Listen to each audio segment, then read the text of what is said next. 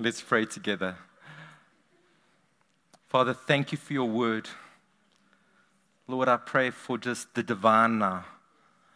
Lord God, that you would take the foolishness, the simplicity of preaching, and you would transform hearts and bring light and life and truth and liberty and freedom. Lord Jesus, bring matter to every soul here today, we pray. In Jesus' name, amen. Good morning. My name is Roger, one of the pastors here. We are doing, and are in week 2 of the series called Facing the Giants. Now, for every dream, there's a promised land. But in every promised land, there are giants. And we're not called to ignore the giants, but we're called to face them. And we're called to have victory over them. Last week, we looked at Pastor Si and Greg in the evening, did an incredible job on ministering on the giant of looking good. Who was here last week? So good. And we are not called to live in the fear of man. We're not called to fake it. We're not called to be pretending. We're called to live free from the fear of man. And today, we're going to look at the giant of feel good. Now, in Deuteronomy 7, and this scripture pervades all 4 of the sermons that we're going to look at. It says, when the Lord your God brings you into the land you are entering to possess, your promised land, your land of joy, your land of blessing, the life that he has for you. And when he drives out before you the many nations, the Hittites, the Girgashites, the Amorites, the Canaanites, the Perizzites, the Hivites, and the Jebusites, 7 nations larger and stronger than you. And when the Lord your God has delivered them over to you, and you have defeated them, then you must destroy them totally. Make no treaty with them. Show them no mercy. There are some things in life that you're not meant to settle with. You're not meant to compromise with. You're not meant to let them just be in your life. And we're going to look today at this giant of feel-good, whereby we become enslaved to this idol, this giant of being led by our feelings. Now, feelings are good, but when we are enslaved to feel good, it's a terrible place to be. So what is feel good? And it's the adulterated pleasure principle, not unadulterated, because there is pleasure in God, and we'll talk about that, but it's the adulterated, it's the perverse pleasure principle. And this is what the giant of feel good is. It enslaves you to selfish pleasures and self-centered gains, and deceives you in the process. It's the YOLO and the FOMO. It's like, I've only got one life, and I'm going to miss out if I don't do this. You don't want to miss out, and you're fearing, and so you get deceived. And once it's got you by that hook, it's almost too late. The giant of feel-good keeps you trapped in the sensual, with little or no attention to the spiritual. So my wife inspired me, following Caroline, inspiring her to fast for 10 days on just veg and fruit. No coffee, can you believe it? No meat, can you believe it? Amen. And what struck me in this fast was how, my flesh rose up in so many little ways. But secondly, how I became so much more aware of the spiritual. You know, when you are enslaved to this giant of feel-good, your attention to spiritual is so minimal and eventually gets completely crowded out. So praying and reading and sharing Jesus and worship is so hard for you because this giant of feel-good pervades. So it's all about your pleasures and it's all about what feeds your soul and not the spirit. The giant of feel-good deceives you into avoiding all necessary perseverance, all necessary gratification deferral, and all necessary suffering. Just consider the working world for a moment. If you want to succeed, you've got to be willing to endure. You've got to be willing to persevere. Anybody who's studied, any parent, anybody who's maintained a healthy relationship, they understand that you can't live in the feel-good the whole time. But there's necessary perseverance. There's necessary delay or deferral of gratification. And sometimes there's even necessary suffering. There's certain suffering as Christians we should be willing to endure. Suffering for the gospel, for sure. The giant of feel-good eventually will control your emotions, your mind, and your heart, and eventually becomes the source of those compulsions and addictions, and then you are enslaved to it. Now, in South Korea, there's this tragic story of a young man in the city of Daegu called Sung Sob Lee. And he went into an internet cafe and he played an old game called StarCraft continuously for 50 hours. He went into cardiac arrest and he died at the local hospital. A friend reported he was a game addict. I mean, no kidding. He couldn't stop himself. And about 6 weeks before his death, his girlfriend, also a big gamer, broke up with him, in addition to him being fired from his job. As we give ourselves over to this giant, the end is destruction. The end is compulsions and addictions. If you are bound by this giant to feel good, you will miss your purpose. You will ultimately struggle outside of God's favor, and you may even lose your salvation. Now, God's heart for us is life and life abundant. From the very beginning, He put man in the Garden of Eden, and His heart was enjoy, be prosperous. Jesus says in John 10:10, the thief, the devil, your enemy, comes only to steal, to kill, and to destroy. But Jesus speaking, I've come that you may have life and have it to the full. Now, the early church wrestled with this, and there were two heresies. The one was asceticism, whereby we enjoy nothing, whereby we live in the desert, harder is better. And the other one was hedonism, and neither one is the gospel. Paul talks about, I've learned to be content, whether I have much or whether I have little. Because the fullness of life is not found in us being bound to this idol of feel-good, but it's in following Jesus. Jesus said, John 15:11, I've told you this so that my joy may be in you and your joy may be complete. So Jesus wants you to have joy. He wants you to have life and to the full. And He doesn't want you to be bound by this giant that will deceive you and catch you. And eventually it's like too late or almost too late.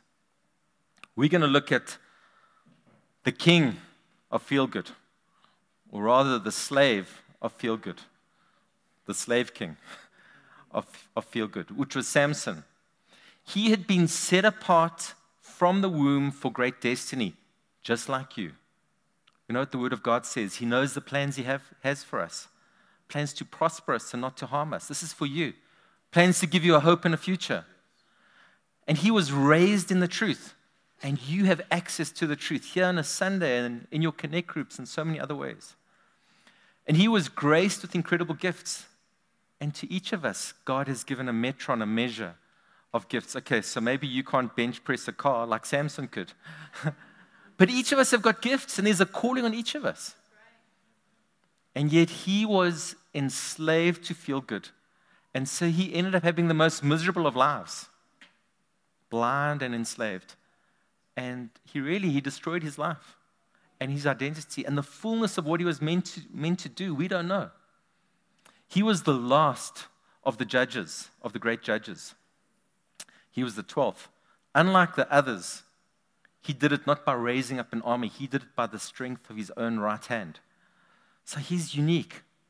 He's unique in what he did, but he's also unique in the way that he was bound to this giant of feel-good. How did this happen? There was a certain man of Zorah named Manoah from the clan of the Danites, small clan up north. He had a wife who was childless, unable to give birth. A great shame, a great embarrassment. Basically, there's no wealth in this family without children in those days. And the angel of the Lord appeared. So God intervenes and says, you are barren and childless, but you're going to become pregnant and give birth to a son. Oh, happy day. Now see to it that you, the woman, drink no wine or other fermented drink, no beer, whatever, and that you do not eat anything unclean, you will become pregnant and have a son, whose head is never to be touched by a razor, because the boy is to be a Nazirite." And we'll look at what a Nazirite is. "Dedicated to God from the womb, and he will take the lead in delivering Israel from the hands of the Philistines." So God is raising him up. You know, God wants to raise you up. God wants to use you mightily. God wants to make you into a hero.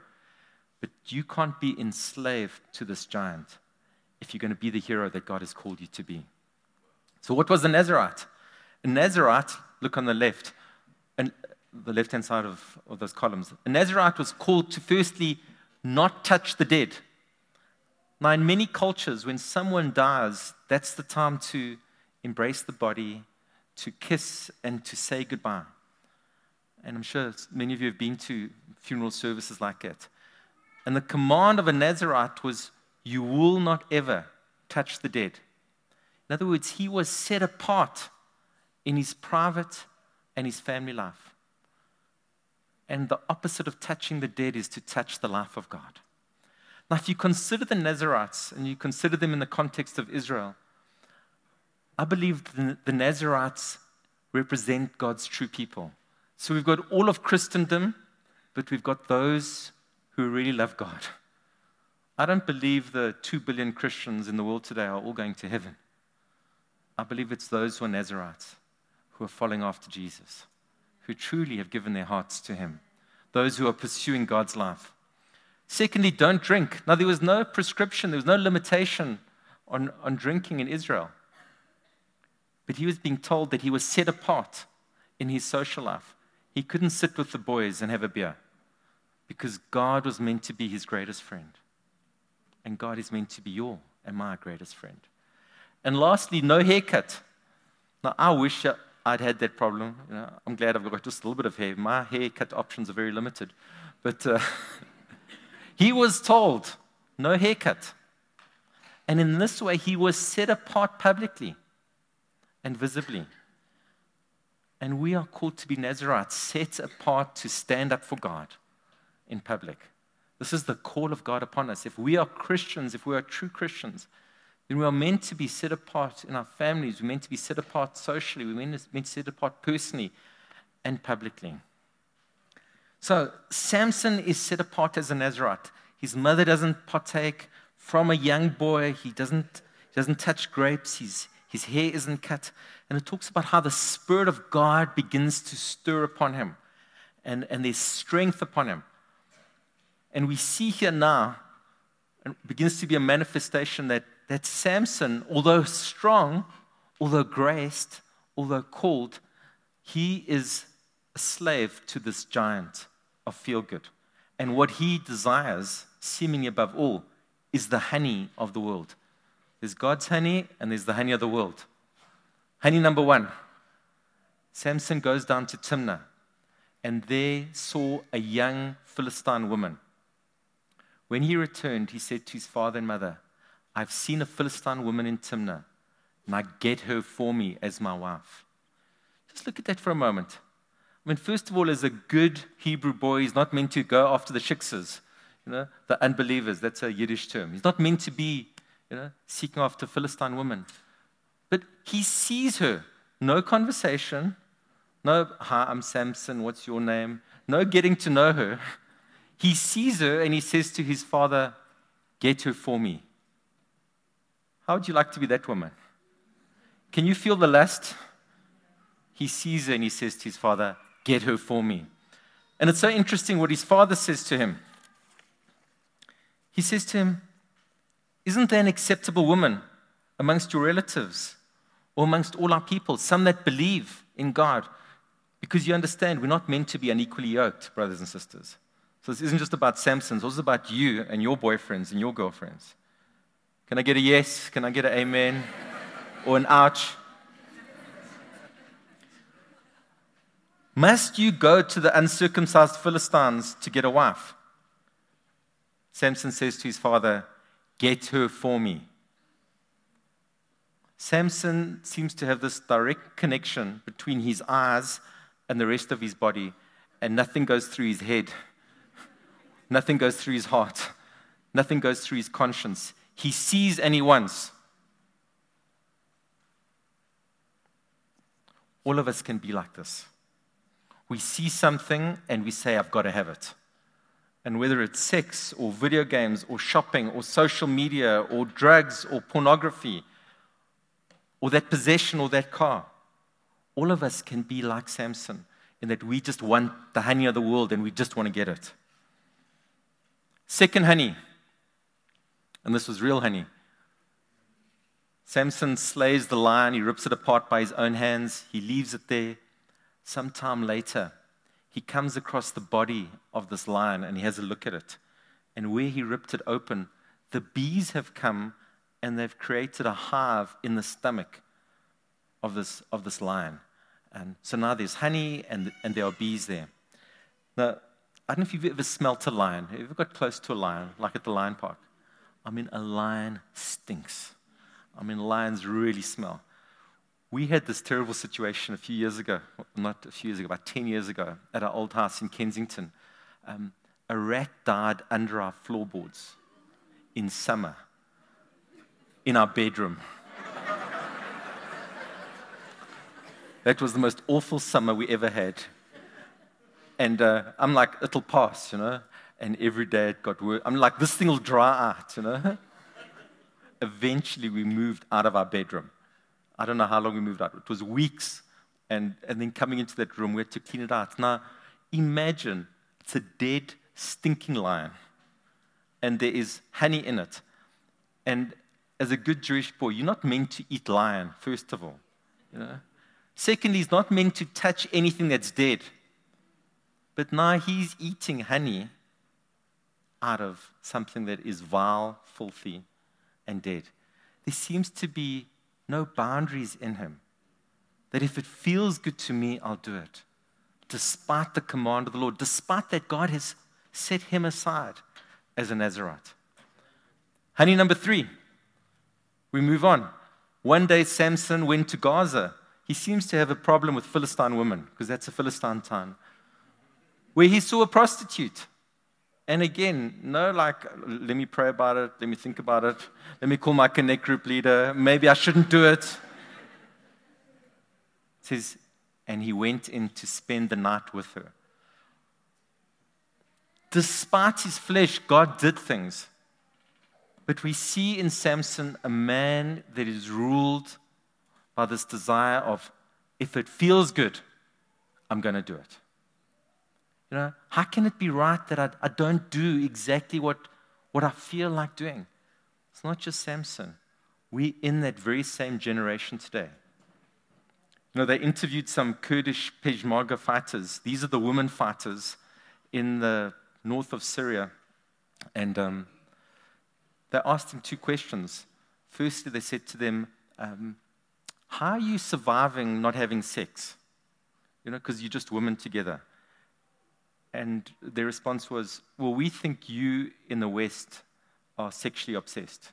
You know, we are doing a great thing for our nation. You know, it's not like we're going to die because we're not having sex, which the world tells you. If you're not having sex the whole time, you know, there's pathology upon you. And then they said to them, so we just want to understand, so you're not having sex with men, but clearly you lesbians, aren't you? You know? And they said, please, you guys have problems. But the world seems to tell us all the time, just indulge what you want to indulge to the max. And this is what Samson did. He pursued his flesh all the time. He finally meets his match. Sometime later, he fell in love with a woman. And that sounds so nice. You know, I fell in love. How many times have you fallen in love? He fell in love in the Valley of Sorek with a woman in the Valley of Sorek whose name was Delilah. Just because it feels like love doesn't make it right. Because Delilah was a temptress. And listen, men can be temptresses or tempters as well. So this isn't about women here. But Delilah was a temptress to him. And Delilah was the source of his destruction. So he yields himself again to a Philistine woman. And remember what she says to him. Tell me the secret of your strength. And she nags him and she cajoles him and she manipulates him and she says, come sleep on my lap. And I'm sure they slept together as well. And he tells her, but not the real thing. And she does it. And she ties his hair up and ties him with bows. And time again, he sets himself free when the Philistines come. Until eventually he yields himself to her completely. And she knows, I've got him now. And so she cuts off his hair. She removes his strength completely. And she calls the Philistines, the Philistine lords who'd set this whole thing up. I mean, they're the real criminals in this. And they grab him, and he can't resist them any longer. He's given himself over. This giant of feel-good has conquered him. They seize him, and they pierce his eyes. They pop out his eyes, and they bind him, and they take him for the rest of his life. All he must do is he must crush wheat. And this is the end result of anybody who completely gives himself over to the giant of feel-good. Now, what is the heart of God? The heart of God is that we would taste of his honey. Taste and see that the Lord is good. Blessed is the one who takes refuge in him. There is abundance, there is joy, there is life, there is fulfillment, there is all good things. But it comes as we seek first the kingdom of God and his righteousness. And then all these things are added. It's not that God doesn't want you to have a fulfilled life. Of course he does. But he knows it comes about not by pursuing idols, but by pursuing him. I wrestled with this next scripture, Psalm 37, verse 4. It says, delight yourself in the Lord, and he will give you the desires of your heart. All through my 21st year, I meditated on this, and I was like, really? He will give me the desires of my heart? Whatever the desires of my heart are? And I came to realize that it's in the first part, that as you delight in God, your desires that are not that kosher, your desires that aren't that right, just seem to wash away. But as you delight yourself in the Lord, you become refined. You are no longer captured by this giant. And then he does. He gives you the desires of your heart. We all love things. We are all passionate about things. And there's nothing wrong with that. The question is, what are you passionate about? And St. Augustine gave a great treatise. And he said the following: the essence of sin is disordered love. It's not hate, it's disordered love. For example, when you love the finite more than the infinite, that's disordered love. When you love in the wrong order, sickness and sin follow. So I'm called to love God before I love my wife. I'm called to love God before I love my children, before I love this world. There's so many beautiful things in this world. There's so many wonders and blessings in God. But it's got to be in the right sequence. It's got to be ordered love. And when it's disordered, that's when heartbreak and destruction and enslavement follows. Proverbs 10 says the following: the blessing of the Lord makes rich, and he adds no sorrow with it. There's no catch, there's no clauses, there's no hook, there's no achterskot, there's no balloon payment at the end, there's no surprise in the fine print. It's all awesome. He adds no trouble to it. But in the world, you know what we find? A law of diminishing returns. So the first time you do it, what a kick. What a hit. I so enjoyed it. The second time you do that thing that you shouldn't do, still good.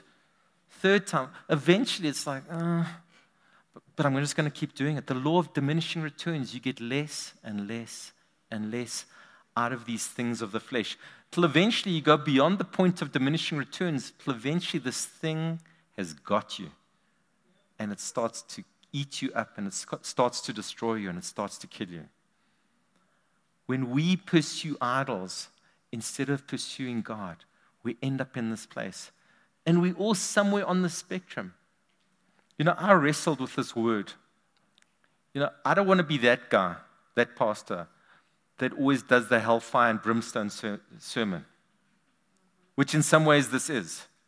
But you know what? I love God and I love you more. And I understand that this is something that we face. And you need to be able to see that giant. You need to be able to recognize that giant, that you don't stay captive to it, that you don't end up doing stuff you shouldn't do, and then one day you wake up and say, what have I done with my life? You end up like Samson, and you're grinding on a wheel, and you're blind and you're naked, and you're being scoffed at. What is this idol that we talk about? When you turn a good thing, can be any good thing, could be your career, could be your health, your looks. When you turn a good thing into an ultimate thing, that's an idol. There are good things that you are looking to in order to give you what only God can give you. This is when it's an idol. And this is where you're going to be on this law of diminishing returns, and you're going to get to a place of negative returns. And I pray, and some of you are there now, you will break out of that and press into God and press into His life. So here's the picture of where Samson ends up. And he ends up missing his purpose, having no joy in life, no wife, no life, no children. He's on that grinding wheel. He's struggling outside of God's favor. And all of us can end there and even lose our salvation. And you might not believe me, but let's read what Philippians 3 says. Paul speaking, he says, I've told you often before, and I say it again with tears in my eyes. Paul's saying, I love you, and I love these people. He says that there are many whose conduct, in other words, what they are doing with their lives, their conduct shows that they are really enemies of the cross of Christ. What is your conduct? Does your conduct show that you are a Nazirite set apart pursuing Him? Or does your conduct seem to indicate something else? Because what does Paul say? They are headed for destruction. They are on this path and they're headed for a cliff. And unless they turn, we know what's going to happen. Their God is their appetite. Another translation, or the actual original Greek, is their God is their stomach. They are ruled by their desires for fine food, fine women, fine whatever. And they brag about shameful things. And they think only about the life here on earth. We're not called to be captured just by YOLO. You don't only live once, you live for eternity. And this is just the stage. This is just the audition. The real life is in eternity with God. And Samson ignores this. And he's graced and gifted and set apart and called. But he ignores the call of God and so ends up in this desperate place. Please note, I'm using New Testament scriptures. Do you know that sacrifice improves your future? Now, this applies in the most profound and fundamental way with Jesus' sacrifice for us. That if you find yourself and you are a slave to the feel-good, that's why Jesus came. He came for every one of us. All of us have been or are somewhere on the spectrum of being a slave to sin, a slave to the feel-good. But at the most fundamental level, Jesus' sacrifice has radically, not just improved, has radically secured our future as we put our trust in Him. But consider great athletes. Their sacrifice improves their future. Consider great entrepreneurs, men and women in the corporate sector. Their sacrifice. Consider professors and academics who studied hard and for years. Their sacrifice improved the future. Consider happy marriages. The sacrifice of each spouse helped secure the future. So when we think we have to not indulge or sacrifice, there's something strange about it. We're ignoring what just happens out there all the time. Galatians 6, Paul writes, he says, do not be deceived. God cannot be mocked. A man reaps what he sows. Whoever sows to please their flesh, from the flesh will reap destruction. Whoever sows to please the Spirit, from the Spirit will reap eternal life. Let us not become weary in doing good, for at the proper time we will reap a harvest if we do not give up. There's an encouragement here. Just keep sowing to the Spirit. But if you're sowing to the flesh, then cry out for grace. Cry out for grace because you're headed for destruction. And we're going to talk in a moment just about the means of accessing the grace of God. And those of you who are sowing to the Spirit, keep going. Because in due season, you will reap such a great harvest. in your life. And this is how we overcome the giant of feel good, by sowing to the Spirit, by understanding the power of sacrifice. Firstly, Jesus that sets us free, but then us sowing to the Spirit. James chapter 4, it says, you ask and do not receive because you ask with wrong motives, so you may spend it on your pleasures. He says, you adulterous people, don't you know that friendship with the world means enmity with God? Understand this. You are spirit. You and I, we are spirit. We have a soul and we live in a body. Remember what Jesus said to the devil? Do this and, turn this into bread. Turn the stones into bread. And he said, man does not live by bread alone. Because we are spirit beings and we're not called to be slaves to the flesh. And if we're pursuing the flesh, we are adulterous. We're two-timing God. And no man can serve two masters. 2 Timothy 3 says, treacherous, reckless, swollen with conceit, lovers of pleasure rather than lovers of God. As far as the faith is concerned, they are rejected. So there's great and severe consequence as we pursue the flesh as opposed to pursue God. So what are the means of grace? I'm going to give you 7, but this is the big one. Okay? If you remember just one thing, this is the great means of grace. And it is change your affections. Change the object of your passion. Change the object of what you love. We all love things. But what is the object of your affections? David Wallace, famous atheist, said the following. There's no such thing as not worshiping. Everyone worships. The only question is, what do you worship? Jesus speaks to the churches in Revelations and he says, I have this against you. You have left your first love. Remember, therefore, where you have fallen from, and repent and do the deeds you did at first, which was what? To love. Or else I'm coming back to you, and I will remove your lampstand out of its place unless you repent. You get to choose where your affection is. Are you going to choose, as Samson did, to go after the honey of the world, the dead lions and the Philistine prostitutes? Or are you going to pursue that which is life? The other means of grace, repentance, humility, confession, the word, the Spirit, and fasting. As believers, repentance is more than saying, I'm sorry. Repentance is a complete change of values. Repentance is a mindset. It's metanoia. I was going this way. I changed the way I see things. I changed the way I value things. And I go this way. And you know what comes? Times of refreshing. Blessing and life and joy comes. Humility. Sometimes I get bugged by my wife when she corrects me, but she just didn't say it right. You know what I mean, husbands? Or wives. Maybe your husband does, but just not right. And I'm not, if she'd only said it nicer, it would be so much easier for me to receive this correction. Is it you, Tony? And you know what it is? It's lack of humility on my side. It's pride because I'm ignoring the point. I'm ignoring the fact that I'm being corrected and we need to be open to each other's correction, but how much more that we're willing to receive the discipline of the Lord.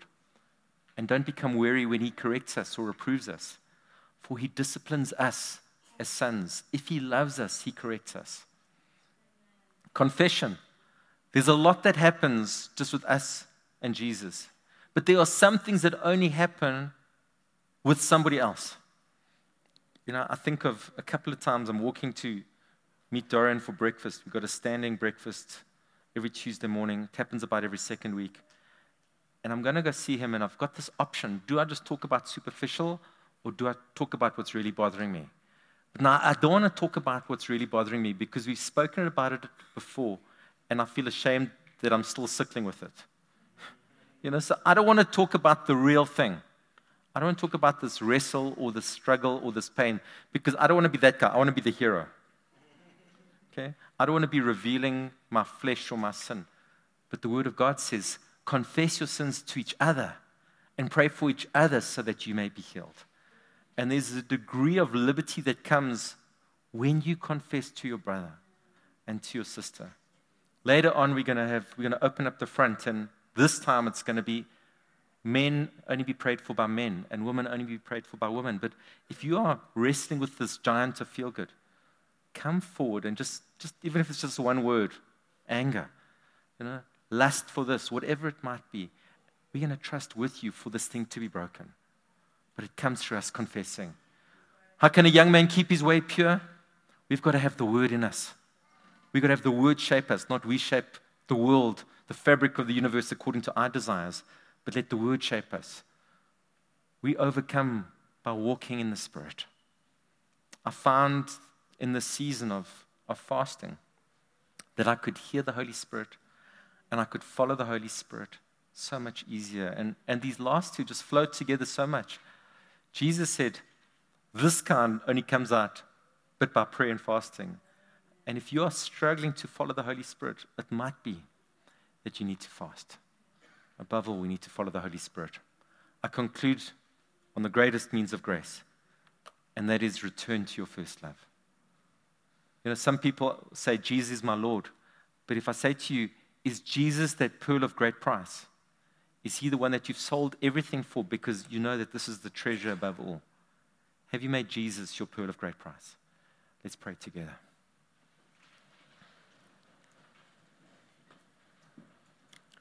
I want to give you an opportunity today. If you're not right with God, you're backslidden, or maybe you've never given your life to him, I want to give you an opportunity now to surrender.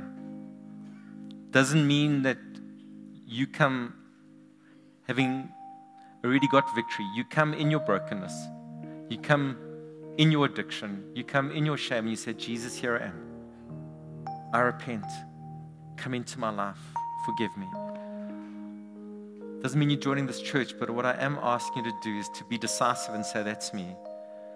So if you have fallen away, or maybe you've never really given your heart to him, and today you want to, I'm going to ask that you lift up your hand thereby saying, Lord, here I am. If that's you, just be bold. As you do, God gives grace to the humble, but he resists the proud. Thank you. Thank you. Couple of hands. Anybody else? God bless you, ma'am. Church, can we all stand together, please? This is just logistical. If you've lifted up your hand, I'm going to ask that you come to the front. And the Bible says the angels in heaven rejoice over one sinner, and we rejoice as you come forward. This is where we did. This is what we did. So if you lifted up your hand, come to the front.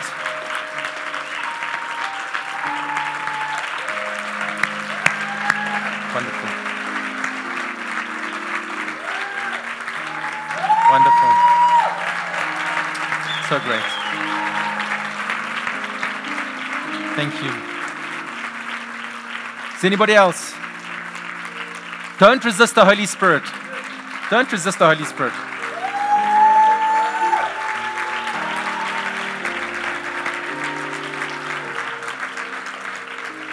This is the start.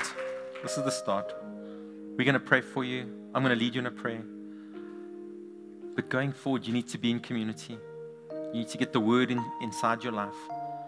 You need to allow people into your lives. Just as you're allowing people in your heart, you need to allow people in your lives.